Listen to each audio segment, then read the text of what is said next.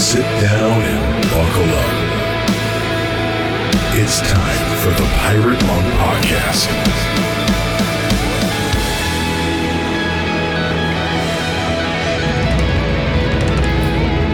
Welcome to another episode of the Pirate Monk Podcast.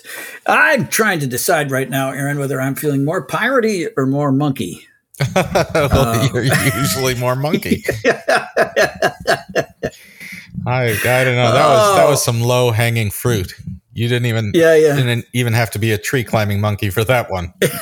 I don't know. I'm just in a weird headspace today. What does weird feel like for you? Well, I'm feeling kind of foggy, feeling like I've kind of been batted around with some unexpected news lately and some stresses that Allie and I have encountered, all in a stew of real connection and good times together. And we did virtual church yesterday again, but it was so good. We did what we have you ever binge watched sermons? Can't say that I have. We've binge watched a lot of stuff, but I found myself yesterday going, "Hey, let's watch another one." So that was good. I kind of feel like I've been maybe on the inside of a cement mixer, just kind of knocked around, and I'm in a bit of a daze right now. I'm hoping that I can string enough words together to make an intelligible conversation, something that is worth people's time. Man, I haven't slept for 2 days, and so I've been having trouble stringing words together either. So this will be a really interesting opening to this podcast. Luckily, we already did the interview, so that's right. That's right. You haven't slept in 2 days. I don't know. Did you maybe catch a few Z's here and there? Yeah. I've been sleeping for like 2 hours and then waking up and just can't go back to sleep. So God, I hate that. I assume tonight will be better because my body must be completely exhausted at this point. Come on. Yeah. I know those nights when it's hard to shut the brain down. My solution, by the way, I'll give it to you for what it's worth. My solution when I just freaking can't sleep is, in desperate situations, a cold shower. I don't know why that tends to reset things, but for me, it helps. You'd think it would wake me up. I would. It's like the the Wim Hof sleeping method there. And then, thank God for audiobooks. And I don't want to disturb anybody else. I don't want to wake Allie up or disturb anybody else in the house. So I bought a headband that has earphones in it. So you just put it on. It looks like I'm getting ready to go skiing.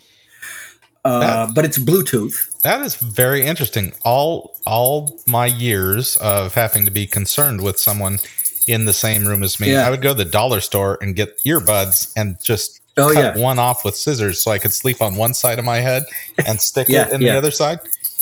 Yeah. Which are you petting the dog? I'm hearing chains rattling. There's either something. Yes. Yes, it is. Believe me, I'm petting the dog. That is quite Nothing the more chain than that dog's got on. I'm thankful for Spotify. They've got a bunch of audiobooks that are meant to put you to sleep, like the history of mathematics. Isn't that a great one? Well, I don't know. I fall asleep. Maybe. No, it's great for falling asleep. It's read by, oh my gosh, what's his name? Anyway, it's wonderful. Very soothing. Yes. So anyways, sleeplessness, not fun, not good for you. Then you just get sick at the end of it. So I'm hoping tonight I'll be good and take some melatonin or something like that. Yeah, sure. So I have had a very interesting experience in the last week.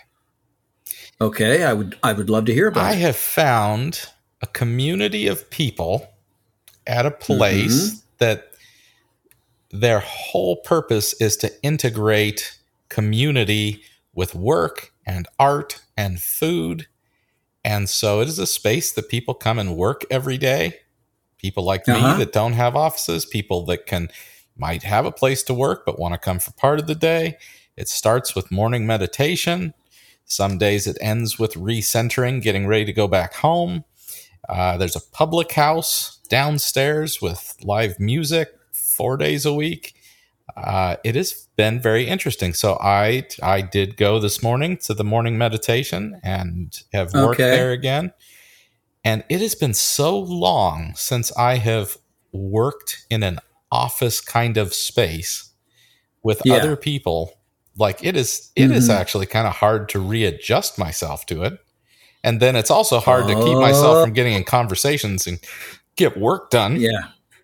But I found that that's the Aaron Porter I know. You're gregarious, and I can see you getting distracted by interesting conversation with interesting people. Well, yeah, I'm sitting right next to your old friend Jeremy every day, and he's always saying something funky and interesting. So how wild is it that you reconnected with a kid I met 22 years ago when he was just a snot-nosed, pimply-faced kid, but a coding genius. Yeah.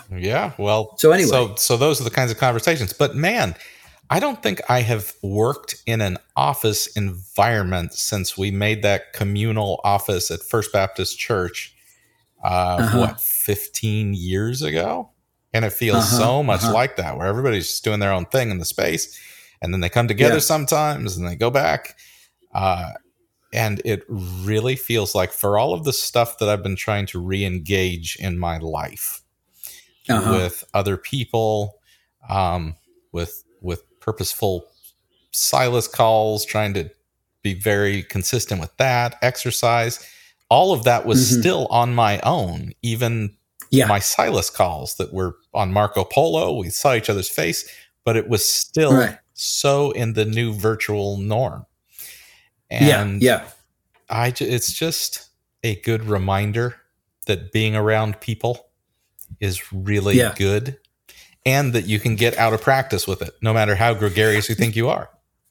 That's the interesting thing, that Aaron Porter, of all people, could have gotten enough conditioned by the Zoom culture and the fact that you have been working by extension alone all the for this long, that you would have find it a bit of a challenge to adjust to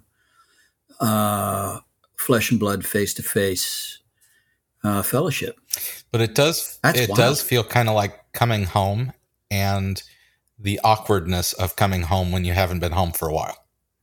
Oh, beautifully put. Yeah. Well, I'm so glad you found that place. So this is not an ashram. This is it's called the Abbey. And, is it really? And it was started by an Anglican priest, the son of a man who mentored me, one of the two most influential adult men outside of my family in my teenage years. Had not seen him since he was probably 12 or so. He is now 40 and just happens to live in my town, even though we grew up on the other side of the country in a small town together. Wow. Amazing. And talk to me about this public house. Yeah. I mean, the downstairs is a restaurant. They've got basically a bakery, uses it in the mornings to do kind of a lunch breakfast thing on the mornings they're open.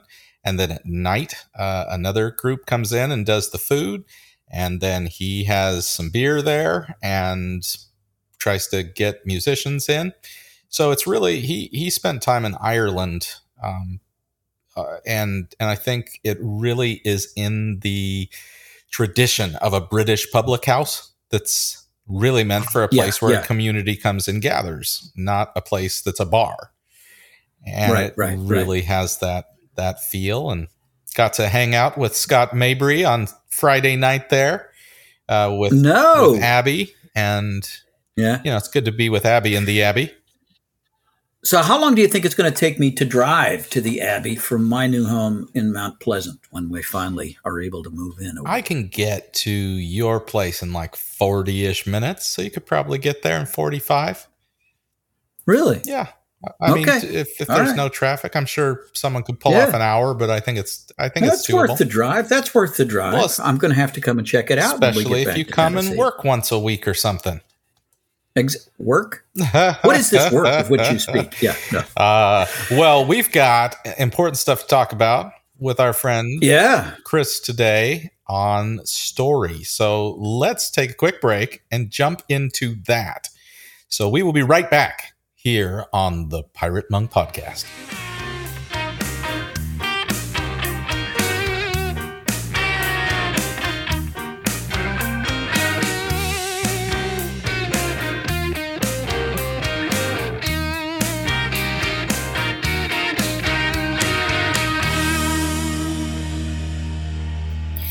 Welcome back to the Pirate Monk Podcast. Chris Innan is here.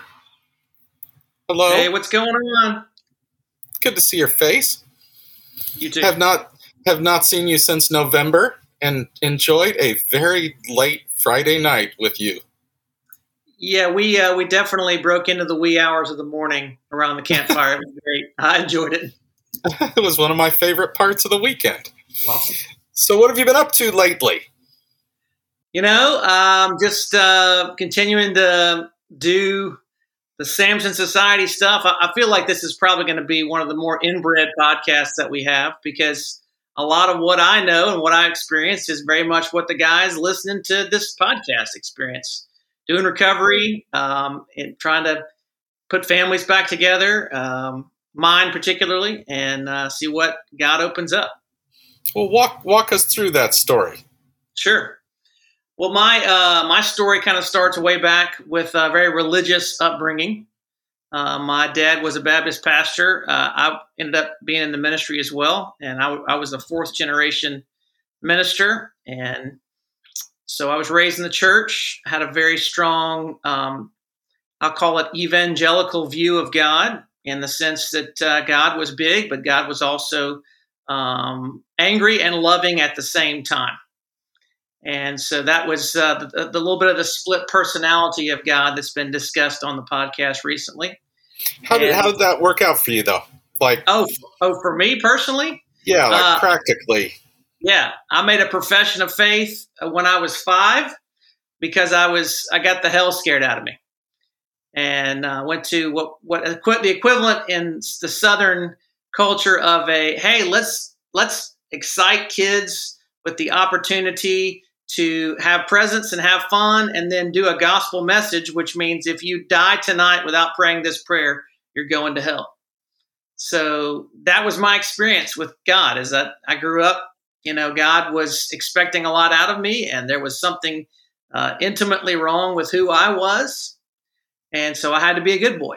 I had to live up to people's expectations. And as I got older, really the thread that what wove through that was I believed that God was disappointed in me, and I had to do something to measure up. So that, on top of a dad and mom who divorced when I was 9, dad was in ministry, left ministry, and then the trauma of living 300 miles from your father, seeing him every other weekend, not really communicating much in between, kind of led me to this place of, I need to be the good boy that God has called me to be. I need to go into vocational ministry, and had another experience at a church camp at 15. And so committed my life to, as we called it back then, full-time Christian service.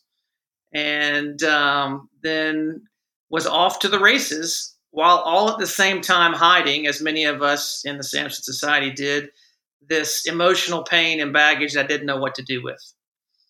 And after a few attempts at relationships with young women, that was not very efficient. So I decided porn was going to be my route to soothe that pain.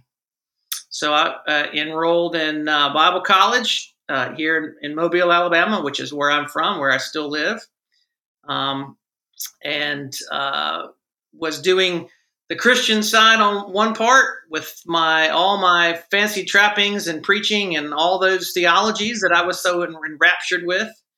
And on the other side, struggling with porn and masturbation in secret, and couldn't tell anyone. So that fast forward, I got married, had 3 kids. My kids are 20, 18, and 14, so they're a little older. I'm in my mid-40s, so that puts kind of dates it all. And at some point, my relationship with my wife got to the place where it really was untenable. She had discovered my porn use several times. She had emotionally checked out. We were virtual roommates and co-parents for much of a decade or so. And I got fired from a couple churches after being a youth pastor for 15 years and really just was at a very low point and didn't really know what to do. And it's in the midst of that experience that I had my first encounter with what I would call an experience of grace, where I sat in a circle with 25 men and heard their story. And they heard my story, and there was a lot of love and acceptance and kindness. And a little bit of encouragement as, have you thought about this? Can I give you some feedback here? But mostly just a grand experience of God's grace, which really reset, for my mind, this whole theology of who God was and what the church was all about. Where it used to be about being good enough and doing better and having the right truths, it now became, wow, I can experience the love of God in the midst of the people of God. And that experience was kind of the catalyst for me. It was about 10 years ago. Wow. And from that point up until now, I've just been hungry for those continual experiences of grace, whether they're one-on-one or whether they're in groups, whether they're at retreats. That's been the fuel for my recovery, and it's still ongoing. I mean, I'm far from perfect. I struggle. I've been involved in Samson Society for the last 5.5 years or 4.5 years, actively being in in-person groups. I found Nate's book a little more than a decade ago, so I've known the story, but haven't been living it out the whole time. So that's kind of where I'm at today. So tell me, fill in, as you navigated, your dad, I assume, felt like he needed to leave ministry because divorce was not going to be okay within the context. Right. So as you moved towards ministry and then you were kind of leading that double life, did you and he ever get to touch base on that? What was that relationship like as you... Yeah, so that gets to the heart of really where my recovery took off, because that father wound was the core for me of why I was acting out. I didn't understand that. I didn't see that. I would have told you that it was because of the divorce and all of the trauma with that, as I generally told my story. But one of the things that happened, of course, 3 years ago, you were there when Jay Stringer showed up at the EVA retreat. He gave us the worksheet about doing an arousal template, which is writing down the things that you Google on to look up porn to act out. And so that was just shocking to me that I would go to that depth of telling my story. And so very intrigued, was able to hook up with Jay and do a training as I moved into some addiction recovery coaching work. And in the group with Jay and 5 other guys, we sat down and we're trying to find specific stories, specific places in our story where there was great harm. And one of the things that he encouraged is not to do the most severe thing. For me, the biggest trauma would be the divorce. And I've rehashed that. And for the least was some other things, but pick something in the middle. And one of the things that my sister and I had talked about was an experience with my dad when I was 15 years old. And he came to me right after the death of my grandmother. He'd been dating this lady and told me at Thanksgiving that he was going to be married. And he was going to be married that weekend. And he used the word surprise. Like that was something I was supposed to be really excited about, And so I wrote out in about 700 words in detail the emotional truths that I felt in that experience, from betrayal to anger that I couldn't express, to abandonment, to just a general malaise of emptiness, of here I am, a young man with really, I feel like my father's been taken away from me. This lady had 2 kids and he adopted them, and that kind of became his new family. And so I had all that going on, and it was in that story that I had written down, and I shared it with that group of guys, that I was able to really begin to connect with the pain and the harm that it caused me. And why immediately after that was where, as I said, I began to reach out to young women for emotional support. That didn't work, and then turned to porn and masturbation as my crutch to make that happen. So to answer your question, my dad and I have sat down and we have processed that story. And it's still very much a mystery, because there's a season where it looked like we were going to be healing and everything was going to be great. And then he went back to his old ways of trying to manipulate and control me, made me feel like the little boy. And so it's been a hard road. I mean, even as recently as the past few months, we're still processing that. That is such an important story, because as we face our own work, there are certain things we want to see happen and feel like it can happen. You've got the tools to articulate it and you see it clearly. And then sometimes we try to do that work with somebody else and we hit the brick wall of the fact that they have not done their work. Yes. And sometimes harder than that is they want to pretend to go along with the work that we're doing, but they haven't done the work. And so it doesn't last and it doesn't work. And then that's the moment where we are supposed to, I'm going to say supposed to because it can be just as hard, allow God to fill the need, that void that was left by these other relationships. Mm-hmm. And I absolutely believe he can. Yes. But that is a whole other kind of work that often starts where somebody else has failed us in that healing process. I agree. In fact, on Father's Day, I don't really say Happy Father's Day to my dad. I mean, I do it as a token. Mm-hmm. But I reach out to a number of men who have been fathers to me and fathered me. Some of them older than me, but many of them have been my age, but have walked with me and been willing to love me in the places that my father won't or can't. Mm-hmm. And so that kind of nurturing, and I think going back to the theological piece, that is why the body of Christ is so, so significant. A healthy, accepting, kind body of Christ that will welcome the brokenhearted in and love them in their time of need, because the time of need really never goes away. There's not ever going to be a time in while I'm on this earth that I'm not going to need someone to walk with me in my brokenness and to love the young version of me that feels insecure and doesn't really want to grow up and trust God with all this stuff. But really, that's the only way that I'm going to heal.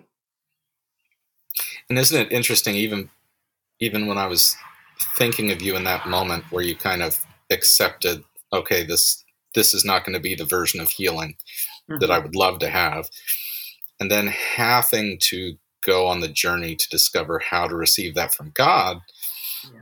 So often it's, okay, let me read some books. Let me just make it a between me and God thing, forgetting that whoever speaks needs to speak the oracles of God. I love that phrase, that the gifts he gave us are his various manifestations of grace. This is the physical opportunity to receive his father love. And that just motivates me to be like, okay, I need to understand the heart of the Father in the gospel really clearly, because those are the opportunities with one another where we get to receive and give that physical Father love. And I love that you have that. It's within the body of Christ, within community. So somewhere along the line, you got passionate about stories, because that's what you talked about in your breakout session in November. So tell me the story of coming to be passionate about story. Well, it was in that experience 10 years ago in that first circle of men who, I mean, you think about, you go to a men's retreat and it's usually at a really nice event location with a bunch of dead animals on the wall, and you're going to have a great speaker and eat a bunch of rich food and slap each other on the back and say, good job, and get back to it. And this experience was completely different. You showed up and you had a couple of guys who were willing to go first and were willing to acknowledge their brokenness and tell all of the worst parts of their life. And these were the leaders. These were the guys that were going to help us through the weekend. And it was just kind of crazy that, they would talk about, infidelity, and they would talk about emotional affairs, and they would talk about losing jobs and cheating on their families. And they're just going to throw that out there. And I'm like, oh, well, good for you, but I'm not talking about that. And as the weekend goes on, you hear more and more stories of vulnerability. The opportunities opened up to Friday through Sunday weekend. And on Saturdays, you start given a chance. You get 15 minutes to tell your story and 10 minutes for guys to speak into your story. And I was just sitting there wondering, when are we going to get to the important part? And then what I heard was two men, a father and a son, across from me in the circle, share their story. And the father shared all the pieces of brokenness, how he had wounded his son, how there had been, so much neglect and abandonment that he really wasn't even thinking about. He was just trying to provide, trying to be a good dad, and yet he wasn't there for his son. And his son loved him and forgave him. And then the son turns around and tells his story of struggling with not having a father present and really not experiencing the love that he wanted to have, and then having that reconciliation and the two of them be in the circle. And I'm sure they had a lot more work to do, but that's what woke me up to say, wow, anything can happen in telling these stories. And, I went next, and I didn't really know what to share. It was mostly cries and curses. I mean, I was F-bombing everything I could because I'd never been free to say that in an environment like that. Church was keep it under wraps, keep it tight, don't get fired. And I was able to really begin to share my story there. And that really became in me an addictive experience. I've probably done 25 to 30 of those weekends in the last 10 years. I used to go and be all about, I got to talk, I got to share my story. I don't care about sharing my story. I want to listen. I want to listen to where other men are. I want to love them in the place that they are in. And that continually speaks into me and allows me to engage the broken places that I really haven't seen. A story that maybe connects with me, that kind of catches me sideways. And I'm like, wow, I never thought about that in my life. Or gives me, and this I think is the most powerful piece of anything that we do, is the experience of being with other men and not having answers and not being able to say, this is what you need to do next. But you're here, I'm here, we're broken, we can love each other in our brokenness. And in there's some crazy healing thing. I don't know, somewhere in the Bible it says something about that, but maybe we'll get around to James 5:16 later. So do you ever encounter, especially with people that have grown up in the church, I had a great family. My parents were so loving. Got to grow up on a river, and that was my little world near a junkyard, so I could build forts out of front ends of motorcycles. Couldn't have been better. Loved it. Nice. And I was raised in the church and in a Christian school and got to learn so much. And the one thing I didn't have was a radical change testimony. And I loved Run Baby Run by Nicky Cruz. And I didn't have any of that. Come on. And, I would go to camps where it would always have the speaker that had a radical change testimony. That was their story. And it took me forever to realize that I had a big picture testimony, that God's fingerprints were all over my story, especially in those areas of grace. And that everybody with a radical change testimony has to end up with a big picture testimony, or their radical change testimony is bullshit. Exactly. So as you are teaching other guys to tell their stories, what are things that you run into that feel like a block for some that feel like they don't have enough of a story, then other guys who maybe overtell their story in ways that they need to get it down to that 15 minutes. That's hard to tell your story in 15 minutes. It is. So what are some things you've experienced? Like, okay, these are the hangups at both extremes, and here are ways to help empower people to that. Well, obviously, the first example that you kind of alluded to is, I grew up in a loving home. I grew up in a good Christian home, and there's the explanation of, there must be something wrong with me because there wasn't something wrong with where I grew up.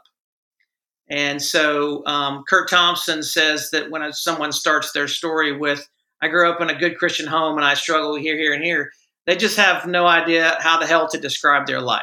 They're like, that's just their cop-out for the story, because the reality is no home life is harmless. Everybody grows up with broken parents. Now, some people's parents are far more harmful than others in their either neglect or abuse or abandonment or any other thing that there may be there. But the reality is that we're all parented by sinners. And so as sinners are incomplete, they cause harm in our lives. And so the invitation for those people is to be able to tell the story more truly and say, okay, maybe it wasn't mom or dad. Maybe it was an aunt or an uncle. Maybe it was a grandparent. Maybe it was a teacher or a ball coach. Maybe it was a neighborhood friend who really brought into your life some trauma, because trauma is everywhere. I mean, we experience that in all ways.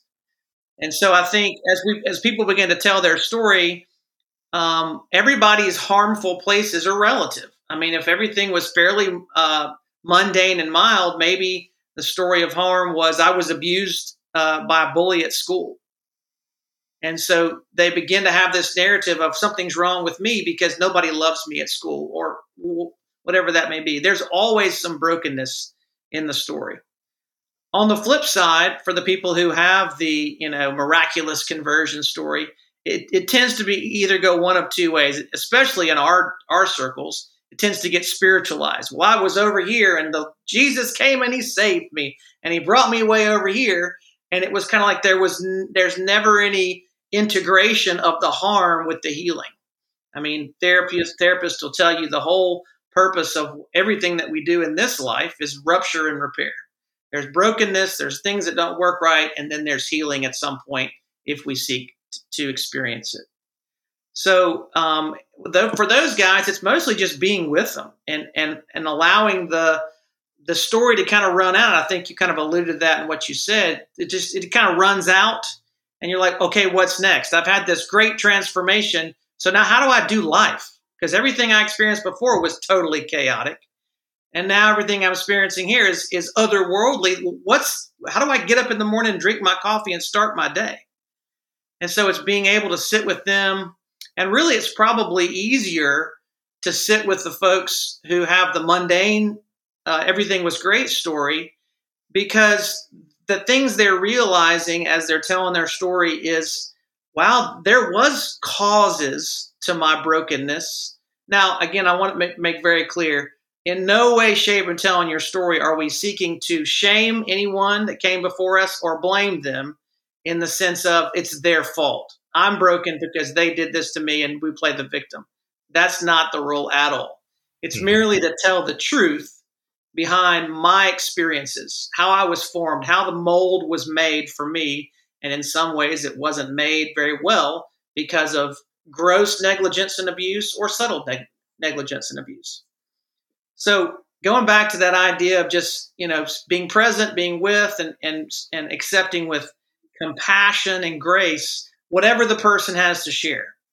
I'm not there to judge anything about what that person's story is about, or say, man, I've heard far worse than that, or, man, that story was horrible. No wonder you're so screwed up because, look at you. You had this and this. It's just taking in their experience, giving grace, giving love, giving presence to it, and then allowing them to work out what's next. And I think that is the ultimate question. Now that I've seen the truth, what can I do next? And one thing I love about Samson is it provides an incubator for guys to do that work. Mm-hmm. Samson is a safe place for men to continually process their stories bit by bit, week by week, conversation by conversation, and really one of the few places that is organically built that way.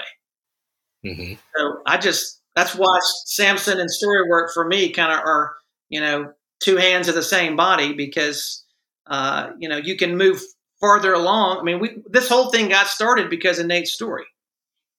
If Nate didn't have that story and was willing to sit with it and share it and be one that says, I go first, and then say, here's a safe place to talk about your story, we don't have Samson society. Let me go back and touch on something that you said that I think is a minefield. Okay. In our day and age where we lay people have so much information about neurology, psychology, trauma, like the amount of information that people have is insane compared to 30 years ago. So, okay, I think about Jesus's friends and his has-beens. You know, when we say Matthew, we often add Matthew the tax collector. Right. Simon the leper, which is hilarious because that must have been so annoying if anyone ever said that to their face. Matthew's like, I'm not a freaking tax collector anymore. I left the booth. Stop calling me that. And poor Simon the leper. I mean, he was on the outs forever because of his leprosy. He doesn't want to be called that. But I think they did want to be called that. I think there is the fine balance between holding on to the brokenness of our past in a way that embitters today's grace. Mm-hmm. And there is a way to carry our story as an act of worship. And that is a hard tightrope to walk.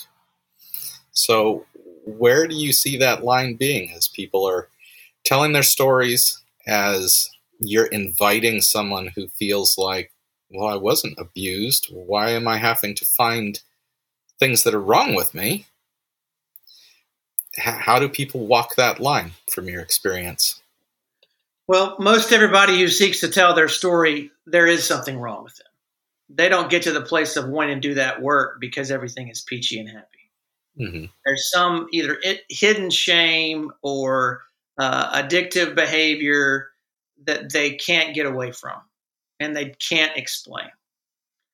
And so I think, you know, a lot of, just to use your illustration of the disciples' labels, is that Jesus found them because they were in a place of need. I mean, he made very clear, you know, I'm here to care for the sick. And so if a person shows up and says, I'm doing great, I'm doing fine, don't have anything to share, glad I'm here, I'm just going to give them a hug and say, so glad you're here, you know, sit back and listen, glean what you can glean. But the overwhelming majority of people are people who come in with gaping wounds, emotional, spiritual wounds, that they're just looking for someone to love them. And it's, you know, even whether it's in a week-to-week group or a weekend event, they're the ones that are coming out front and just crying for evidently no reason. You know, that they've come to this place and they've said, and you said, you can say whatever you want to say. And they're like, I can? Really? That's not possible. I've never been in that place before. And that just really belies the underlying theme of telling story and also of the experiences of grace, which are, there aren't a lot of safe places in our world. There aren't a lot of places where people can come and say whatever they want to say and be loved. And so that, to me, I mean, is the act of worship. You know, I chafe a little bit at churches who talk about being confessional churches. Confessional has two meanings. Confessional can mean these are the truths that we're going to teach and preach about, but it also means these are the broken places that we're going to acknowledge exist in all of us. Mm. And so while I'm not against teaching the truth, I really long for spaces where people can come and worship in their weakness and say, you know, can you love this? I mean, I use that in my talk. It's a quote by Brie Larson, you know, Captain Marvel. She said, I was afraid to tell my story because I didn't know if it could be loved. Can you love this? And that's what. So you're saying you're longing for a day when those who come to worship God will worship in spirit and truth? I mean, I think it's implied in what he has to say in the context of how that phrase was mentioned. Who was he talking to when he said you'll worship in spirit and truth? He was talking to a woman who'd been married 5 times. And it was living with a man who wasn't her. And she was trying to make a theological argument rather than being loved in her brokenness. Yes. Yep. Yeah. That is beautiful. Well, Chris Inman, how do people get a hold of you if they want to hear more about the stuff you're up to, or just want to ask some story questions? Well, if you're on Slack, you can hit me up on Slack. I'm on there. I'm involved in a book discussion group on Tuesdays at 10 a.m. or 11 a.m. Central Daylight Time now, I guess it is. So it'd be 11 Central. We're going through that book. You can join that meeting. And also you can email me at chris@np-recovery.com. And that's where I can be best reached. Awesome. Well, I hope that folks are thinking through their own story as we're talking and not just thinking about story as something outside of themselves. Absolutely. And hey, everyone has a story to tell. So you guys can practice it this week, even with people you know. Yes. Say, hey, I want 15 minutes to tell you part of my story. There you go. Yeah, you're not going to freak people out. I mean, they'll be too uncomfortable to even say no anyways, even if they don't want you to. Like, I can't imagine anyone saying no to that. Right. Yes, right. Just throw it out. Just throw it out. Nice. Chris, it is good to see your face. You too, my friend. Look forward to seeing you soon. Take care. All right. And we will be right back here on the Pirate Monk Podcast.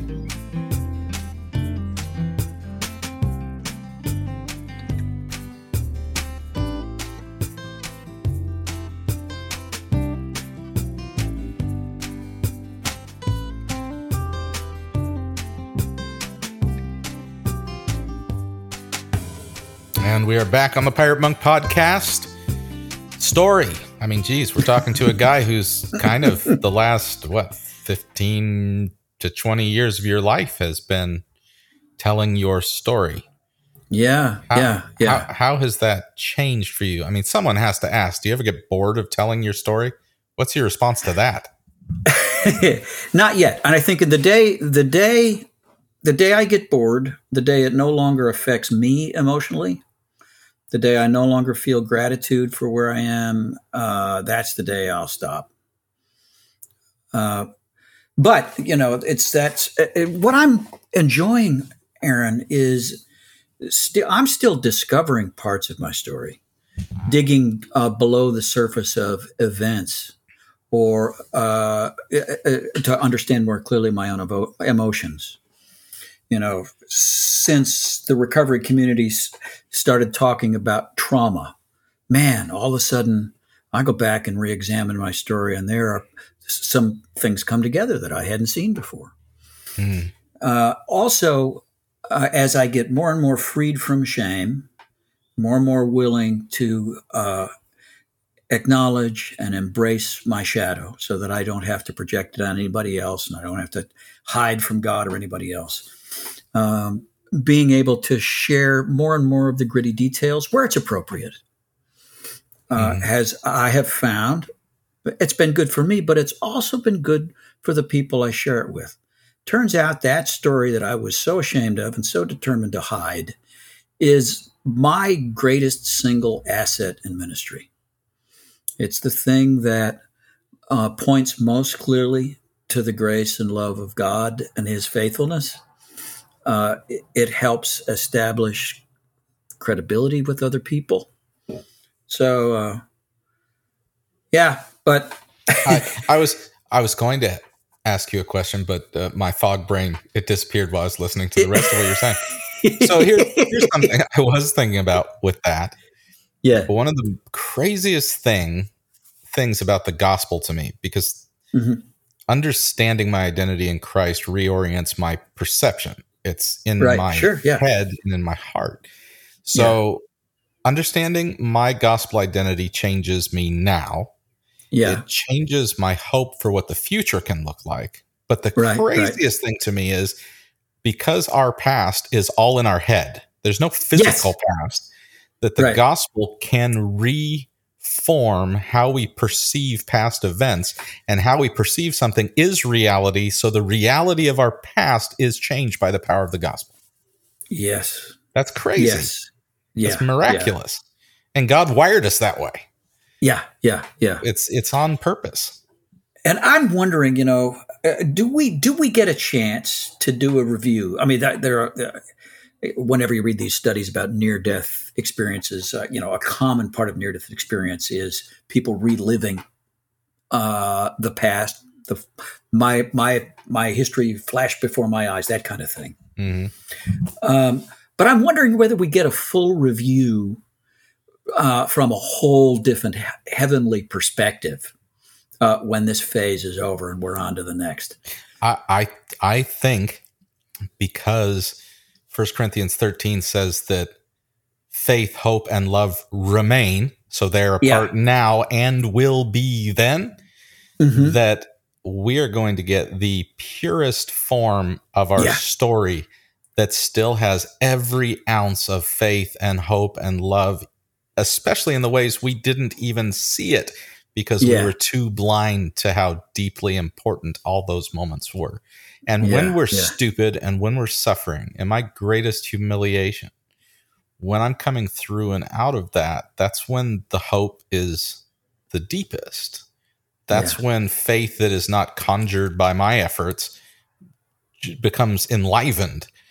So, I think those are the souvenirs. And I have said many times I want to have dinner in heaven with Dietrich Bonhoeffer and ask him to bring all his souvenirs over so he can show his faith, hope, and love souvenirs over a good steak.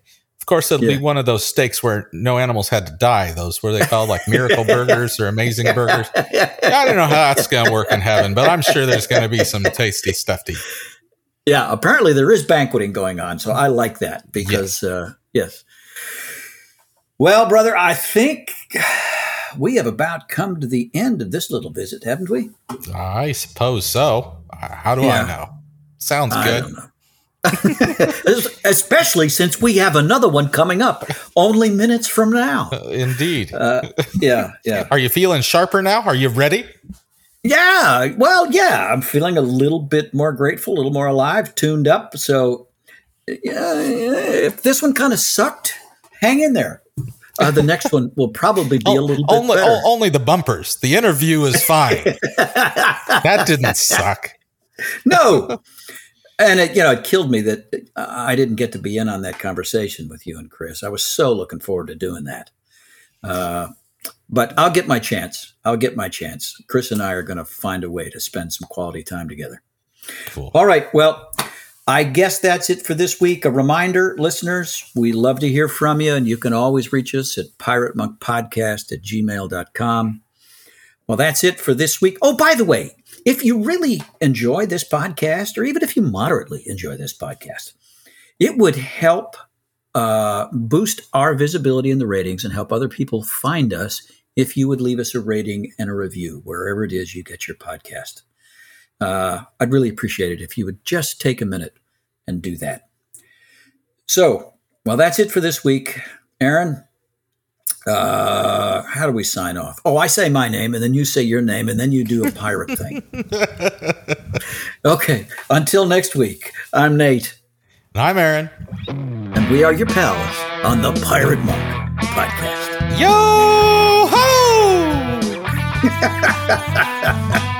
The Pirate Monk Podcast is produced by members of the Samson Society. Send your feedback or questions to piratemonkpodcast@gmail.com. Please give us a 5-star review on iTunes and share the podcast with a friend. For more information, please visit samsonsociety.com.